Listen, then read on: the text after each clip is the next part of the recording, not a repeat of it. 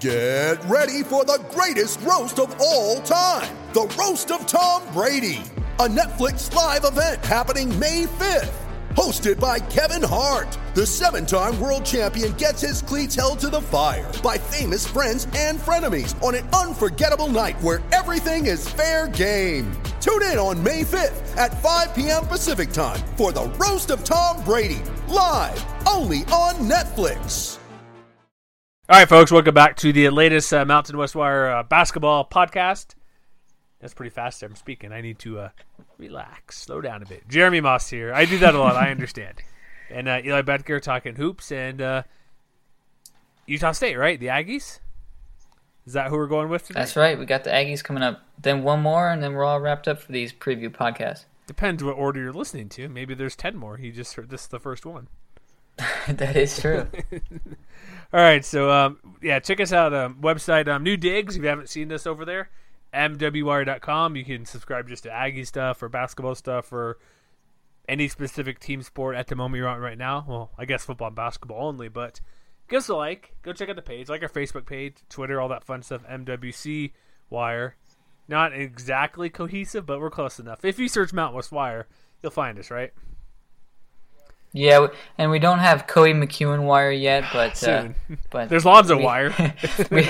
That's right. No Coey McEwen Wire, but we do have Utah State Athletics, so you can go check that out if you're an Aggies. So if we make one for a basketball player, who would it be in the conference? Well, I mean, last year it would be Nick Duncan, clearly, Wire, obviously, but this year probably Chandler Hutchison Wire, right? If you got my best player, we need to see who does something crazy or just something interesting out there. Because Nick Duncan was just that dude. We told you, the dude that chucked it, and he'd be good sometimes. Or Eric Musselman. There Wire, you go. Sure. Because he's quite the guy. That's a perfect one. Him, the coach must shirtless must, right? Mm-hmm. Drive-by dunk right. Must. Ticket delivery guy must. He does it all. Hopefully, right. Nevada head coach next year, Eric Musselman. But let's get to Utah State here. We're talking Aggies. We're not talking. If you want the Nevada show, we did that the other day, so go check out that and every other team we've done at the moment. So season starts this week with Utah State, who they had a couple exhibition games. But let's start with the media rankings. They picked them 8th. Was that kind of a surprise for you to be that low behind UNLV and a few others? I mean, behind UNLV, probably that makes sense. I think they'd probably finish in the 8 and 9 range, so I thought they'd have a little bit more distance ahead of New Mexico, but I think that's probably a pretty fair ranking. Because they lose Jalen Moore, is he in the G League at the moment, or is he overseas or something? He's overseas, okay. Yeah. We might do some sort of, we found a pretty good website. We might do kind of a twice-a-month update for pros, NBA pros, or basketball pros, so that might be a possibility if we can find a reliable website that can track it easily. That's the challenge, yeah. Those things in Europe are tough to do, so I know a few people, but they lose him. But they have Kobe McElwain, who was he freshman of the year last year, or is he all freshman team? He was freshman of the year, and he set a number of Utah State freshman records as well. He was a really special player, and it's nice for Utah State to have him back. So when you have him, he's going to be clearly the dude for this team. They put them 8th, but I think he's a guy. Like I know I mentioned this on a few other shows about who could be kind of like the first going back to Fresno, Montel Harris. I think this is a definite guy who could be that type of player for Utah State, where he could score a ton of points because he's like Sam Vecini over the Athletic has him. Was he number 18th lead guard in the country, something like that? Yeah, he was in the top 20 rankings, and he's been collecting a lot of those preseason accolades, which is pretty cool. But I mean, we've mentioned this on a number of podcasts last season. Utah State has had its fair share of stars the last few years. They had Jalen Moore, as you mentioned, and he was excellent. But, I mean, outside of Moore, they really didn't get a ton of contributions and production from other players. So they have their star once again in McEwen, and obviously a nice sidekick in Sam Merrill. But you have to have a supporting cast, and it's nice for the Aggies to have a star because that isn't always something that you come by in the Mountain West Conference, but you have to have production elsewhere. So let's go to the coaching here. This is year 3 of Tim Duryea, is that correct? Yes. Okay, he took over, as I mentioned, the used car salesman, Stu Morrill. with the rim glasses and the elbow patch jackets. Good old Stu. He 20-game Stu, right? 20-plus game a year Stu. But the one thing I like with the new coach, I guess sort of new, they've actually played decent opponents because Stu Morrill would play. He would challenge Air Force for the worst schedule of the year. Oh yeah. If that. And so like they're getting there because some of these games are still in play. So that's what you want to see for this team, where they have a couple opportunities. Like I know we're going into the schedule, but we'll get to other players and things as well. But they got like a decent Weber State. They got Gonzaga, which will be interesting. But that's about it, really. They got BYU in Logan, which could be good. University of Utah. So they have a couple good teams, but they got Life Pacific. Who's Life Pacific? Do you know? Pacific I mean, it's Life? not Georgia Pacific, so that's good. Insurance company, Pacific Life. At Valpo's a decent game as well. Oh, Valpo, so, yeah, but they lost the new Missouri Valley team. Name? Yeah, Alec Peters is gone, so that hurts. But I mean, that's still a decent program. So a couple nice teams on the schedule. Last year's schedule was better. They played Purdue, Texas Tech, and BYU all on neutral sites. So those were 3 quality games. So it's not great, but it's not awful. Doesn't Montana State have a guy who's like a good NBA potential player, I believe? Don't they have some guy on their team? Yeah, Tyler Hall. I think he averaged around 23 points per game last year, but he should be selected in the NBA draft this coming spring. Excellent player. So when we think about their schedule, it's nothing that stands out, really. Like Montana State game will be interesting, but they're not going to beat Gonzaga. They're probably not going to beat Valpo. BYU and Logan, maybe, but BYU... There are some issues with Tyler Haws and his eligibility. They weren't very good last year. Lose Eric Mika, so that game. Maybe I'll try to go to that game. I've never been to a game in Logan. Maybe I should, because I heard it's a rocking place to go. And they got Utah and Salt Lake, which will be interesting. But I don't know. It's this team though. Like I said, if it's just McEwen and what's his name? Sam Merrill? Yeah, that's right. Sam Merrill. I was thinking, I'm like, it's not the same coach. Merrill, what? But. Yeah, that without those guys, it's like after them, it's like who's next guy up then? Like who's 3, 4, and 5? Do they have a 3, 4, and 5 that's reliable? I really like D'Angelo Isby. He's a JUCO transfer who will be playing his first season in Logan this year. He exploded the other night in an inter-squad scrimmage. Yeah, I think he had about 27 points, and he's played well in Utah State's exhibition. So he's going to have to step up. And it's difficult because this team has already suffered 2 major injuries. Their key center, who was supposed to start this year, Norbert Janacek, he had suffered a season-ending knee injury, so he had to receive surgery. He'll miss the entire season. And you also have Julian Pierre, who will be out about a month or so with a calf tear, and he's a solid backcourt role player for them. So 2 major injuries right off the bat, and it's tough because this front court, even before these injuries showed up, losing Jalen Moore, they needed to get some solid production out of their freshmen as well as Quinn Taylor. And this is an undersized front court that has some serious question marks, and especially after they lose their biggest guy, Norbert Janacek, because now they only have one player that's over 6'8". So lack of size and just a lot of question marks on that front court. So it'll be interesting to see how the rotation sorts itself out, but definitely some things that need to be figured out by the time conference play rolls around. So speaking of size, have you read Ken Palm's piece from The Athletic the other day, or from last week? I believe he basically put like it's. I just saw it right now, so I didn't read the whole thing. But basically, if like we mentioned, what was it last year in Nevada? They rebounded well, but size wasn't their main thing overall. It's like basically, even if it's just 1 inch or even 2, that could actually play a huge difference. So if they're undersized and they're going up against teams like UNLV with Brandon McCoy has size. Aztecs will have size and length on defense. There's a couple of teams in conference, not Nevada really, but they're athletic. But it's kind of you should go and read this if you have a subscription. Go check it out. But basically, kind of going through how the height could be just that 1 inch, which makes sense because how close are people getting to a block half the time? We're getting out rebounded the guy or diving for a loose ball where you see 2 hands on the edge going after it. So I just thought that was an interesting piece. You should probably anything he writes, you should go read for Ken Palm. But I just kind of definitely glanced at this, and it's like it goes into like how many basketball players have a link to the Center of Disease Control for the average male growth less than a quarter. Okay, who's going to put this in a basketball article? Wow. According to the Center for Disease Control, the average male grows less than a quarter inch between 19 and 20. the CDC doesn't publish information beyond age 20, and then blah blah blah, a few other things. And so, like they mentioned a guy, who is it? Blah blah blah blah. There's, I guess, a group of a dozen who grew an inch and a half, which is an anomaly apparently from 19 to 20. So this was about the Tennessee team. Yeah, right? It looks like Tennessee. I'm looking as part of it too. Yeah. So it's interesting. Mm-hmm. So just go and read it. It's always a different take on basketball. He's we know he's the analytic guy, but this is kind of way out there, not necessarily pace or tempo or adjusted strength of schedule per opponent on playing on a mountaintop or something, or aircraft carrier is more appropriate, I guess, for hoops. But yeah, it's always interesting to see. But if they're undersized, that's going to be just another thing that's going to be against Utah State.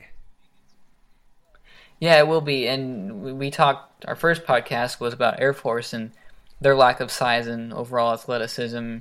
And even for Air Force, Frank Tui, who will play number 5 and start number 5 for the Falcons, he was 6'9", and Utah State won't have many, if any, players that will receive consistent playing time that are over 6'9", or most of them are 6'8". So obviously, like I said, a lot of question marks for this team. They will lean on D'Angelo Isby, who should be a breakout player for this team. I think he's going to be a solid player. Alexis Darlington will probably need to step up in the front court. Kobe McEwen and Sam Merrill, obviously the go-to guys. But just knowing the last 2 seasons with Tim Duryea, he's had more talent on this roster the last 2 years than he probably does right now. And he wasn't able to reach any postseason tournaments in those 2 seasons. So I guess it's reasonable why the media and coaches were a bit skeptical coming into the year with this Aggies roster. So with let's kind of go back to coaching here. Tim Duryea, third year. Like, clearly, I know the team, not like I said this a few times before, Utah State is still, they shouldn't be, but they're at the point where they're still catching up to the competition. Because it's not too long ago, they were in the Big West. As of, I guess it's been 14 years, I guess, since they've been in the Big West. Yeah, 05 season. 05, okay, sorry, I was looking at 03 here for some reason. But Big West, WAC, and now Mountain West, which is slightly better than that WAC back in the day, but because they stepped in the Big West, obviously won a tournament game or two, always getting 25-plus wins every year, 30 wins, I think, once or twice. Going to the WAC, still being very good and being very competitive, but it still takes time. I would think at some point, why? Let me ask you this. Is it just a competition-wise where they haven't been able to twofold, new coach, and then with what even Stu Morrill wasn't able to exactly keep up to what they were doing in the Big West and WAC days? It's probably a mixture of a number of things. Going from Larry Eustachy to Stu Morrill, and not to slight him, but to Tim Duryea, that's a difficult jump, and especially when Tim Duryea is the one that's coaching in the most difficult conference. So I don't know. I would ask you this because I think it's probably a valid question. Do you think that the MWC is that much more challenging than the WAC in the mid-late 2000s or the Big West in the early 2000s? Big West, obviously, it's not as good. Clearly, because that makes sense. But the WAC, let me see who's in the WAC a couple years ago, because here's the thing, you had Nevada, Fresno State. They were all in the WAC a couple years ago. You also had San Jose State. So it's like most of the WAC, but then you also had, the WAC's changed dramatically. Who was in the WAC? Who was in the WAC with them? You had New Mexico State, Idaho, right? Who else is in the... Yeah, in the mid-2000s or right now? I'm talking about, when Utah State was there, from 05 to 12. Well, the year that they won 30 games in 09, Utah State had a 14-2 record that was best in the conference. Mm-hmm. Then it was followed by Nevada, Idaho, Boise State, New Mexico State, and Louisiana Boise Tech, State, yeah. As well as San Jose State, Hawaii, and Fresno State. So 3 other programs that are either fully committed to MWC or in just football. So yeah, it was never a cupcake conference, but I think MWC is a sizable step up, and Tim Duryea's had his work cut out for him, just with knowing what Stu Morrill did for almost 20 years with this program, consistently winning 25 games and even 30 twice. So yeah, it's difficult, and this year I think will be very determinant of what's going to happen in the future for Tim Duryea, because I think he's probably approaching the hot seat, honestly. And I know that's only year 3, but this program hasn't been to a postseason tournament since 2013, and that's not 2012 NCAA 2012. tournament. Yeah, 2012 they're the CIT runner-up. I mean, see, it's okay. That's what 5 seasons that they've gone without even any postseason tournament, not just the NCAA tournament, and that's not typical for this program because from 1998 to 2011, I want to say they went to 10 NCAA tournaments. So that's a significant drop off for this program. Here's overall. exactly what they have. And eventually, someone's got to be. Here's exactly what they have really quick. Because I have Stu Morrill's wiki page here. Okay. They went to 8 NCAA tournament games since 98. They had only 1 losing record since 98 to 2005. Stu Morrill had a huge streak of just Morrill himself, 20 plus wins from 99 to 13, including the 2 30-win seasons. I thought they had an NCAA tournament win. They had one NCAA tournament win. I think didn't they beat Arizona and Boise? I think it was in 2000. If that was, I'm not sure about that. 2001. They beat. I'm gonna look real quick. I'm curious, real quick. Hold on. Utah State, Ohio State. That's a 12 seed. Okay, they beat Ohio State and Greensboro. So I was way off. Never mind. But they went 8 NCAAs, and then they went to NIT 1, 2, 3, 4 times. So from 99 to 11, or 12, they're in a tournament, and from 99 to 11, NCAA or NIT, but usually NCAA. And so part of it is that they rack up wins because we've seen what Stu Morrill schedules. But again, the competition, this is year 5 in the Mountain West. And I think you're right that Duryea could be on the hot seat because Utah State, with him, he's only 30-32 record overall. Utah State does not have I guess they do have a winning record overall in the Mountain West play with Morrill and Duryea, but he's not going to get fired after this year, but people aren't happy because nobody's showing up to games at the Spectrum because of how the drop-off.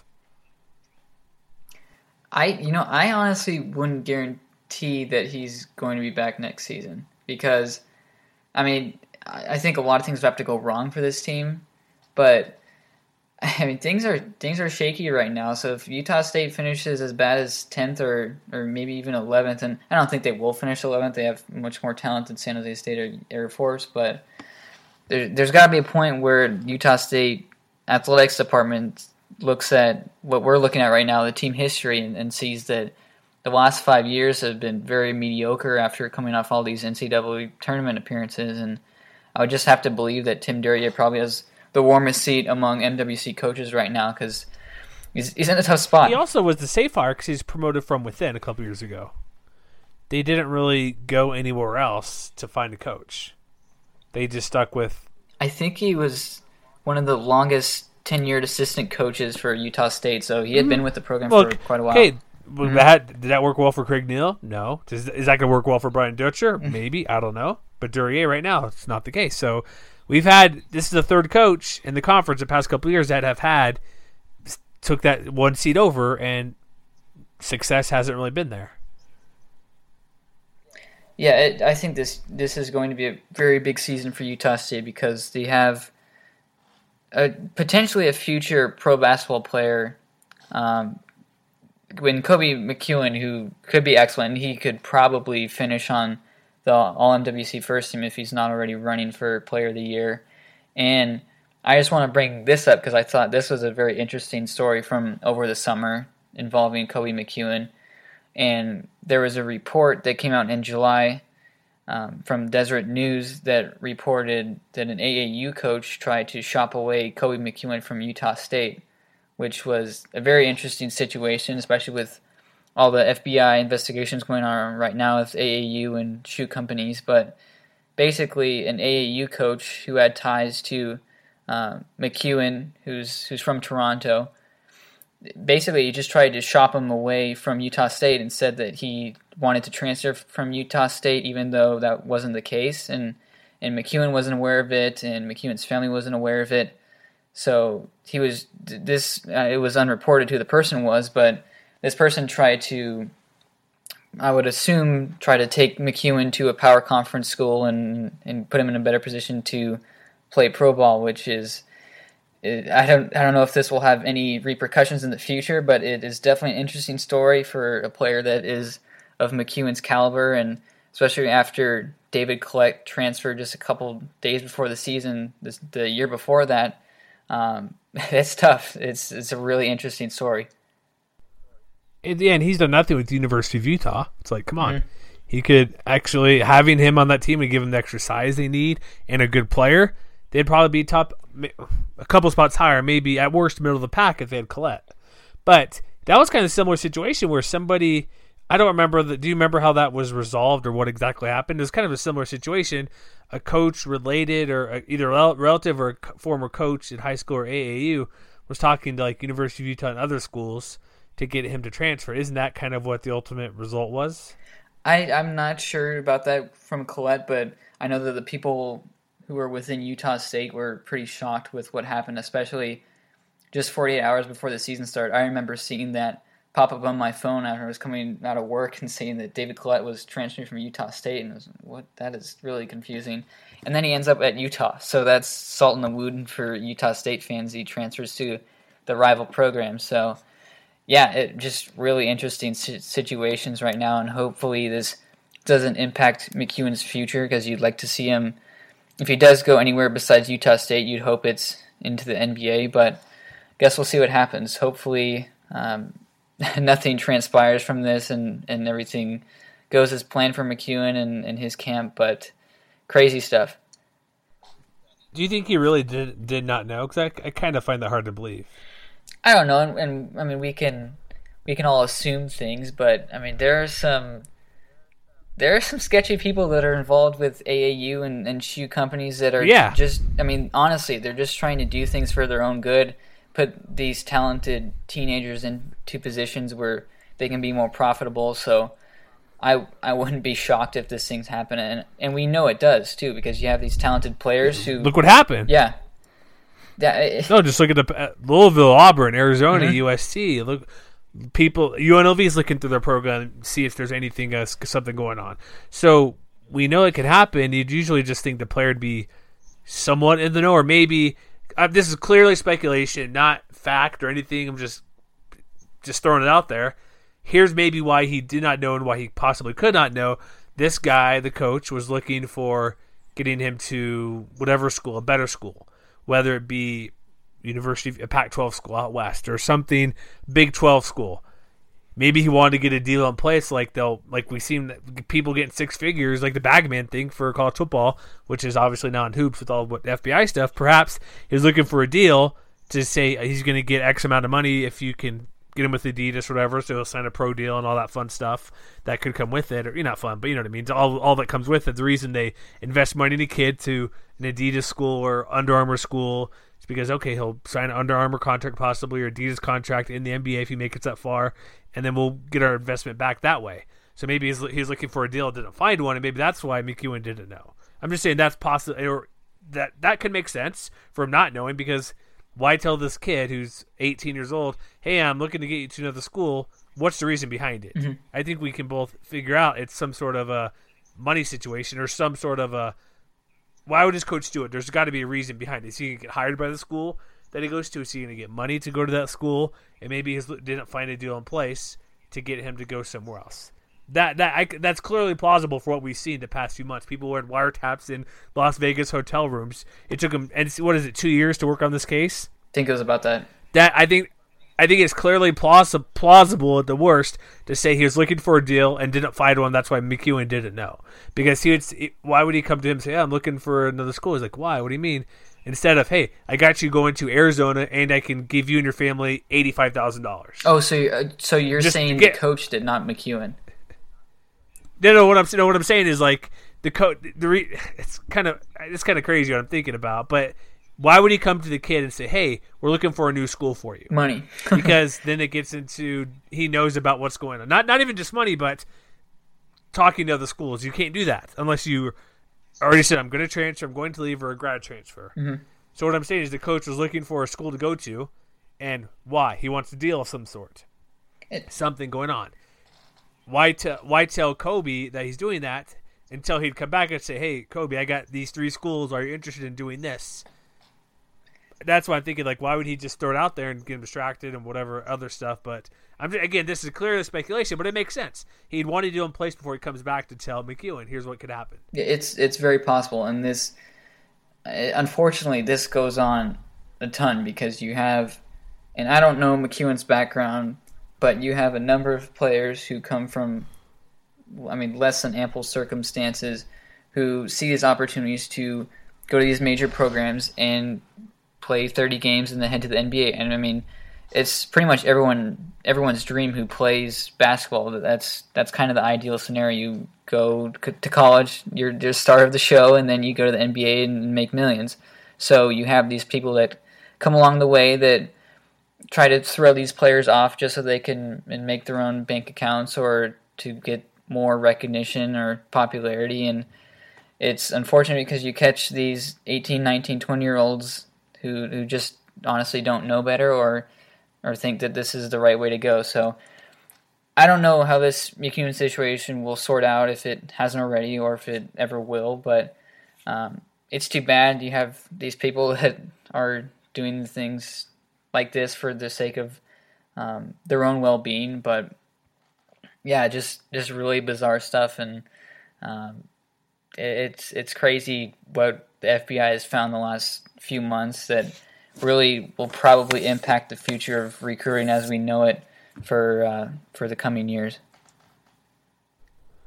Yeah, we'll see. It's who knows. Again, even if you come from a decent background, if you're offered six figures, that's kind of hard to turn down when you're eating, even as an athlete, okay meals. You know what I mean? Mm-hmm. So, but let's get back to the Aggies real quick. Let's wrap this up. So, how would you rate this? Like, kind of going by their schedule, going by what the talent they have. Are they going to finish higher than lower than what the media predicted them at 8th place? I think they're going to finish lower. I think they're going to finish in 9th. I would probably bump New Mexico up to 8th because I think that people they're discounting the Norbert Janicek injury just a little bit because he was their big guy underneath. I was expecting him to have a big season for the Aggies this year. He's at 6'11", 240. He's their post presence that needed to have this season, and he played really well last year, and he started a number of games, and you lose that big body, and you also have some more question marks in the front court, and we've seen it in the past with this team that they can't rely on stars, and I don't think many teams in the Mountain West can really do that. So I think they're probably going to finish 9th in the league this year, and that would not translate to a postseason appearance for the 5th or 6th consecutive season. Is it going to is Tim Duryea going to be back next year if they finish 9th place, which probably means like 12 wins? I don't think so. If they finish as bad as 9th and things really start to spiral out of control, I can't guarantee that he would be back for his 4th season. And because of that, I think you'd probably see some of the players from this university transfer because there's just so many question marks. And there's some good talent on this roster, but like we've seen in the past, the coach gets fired, and like we saw at New Mexico, like we saw at San Jose State, then things start to unfold, and you have to rebuild the program back up. So I don't know how this season will sort out. Of course, none of us do, but I think that Tim Duryea has really got it figured out this year, and he's got a couple stars to lean on, but that supporting cast really has to show up, or things could get hairy quite quickly for Utah State.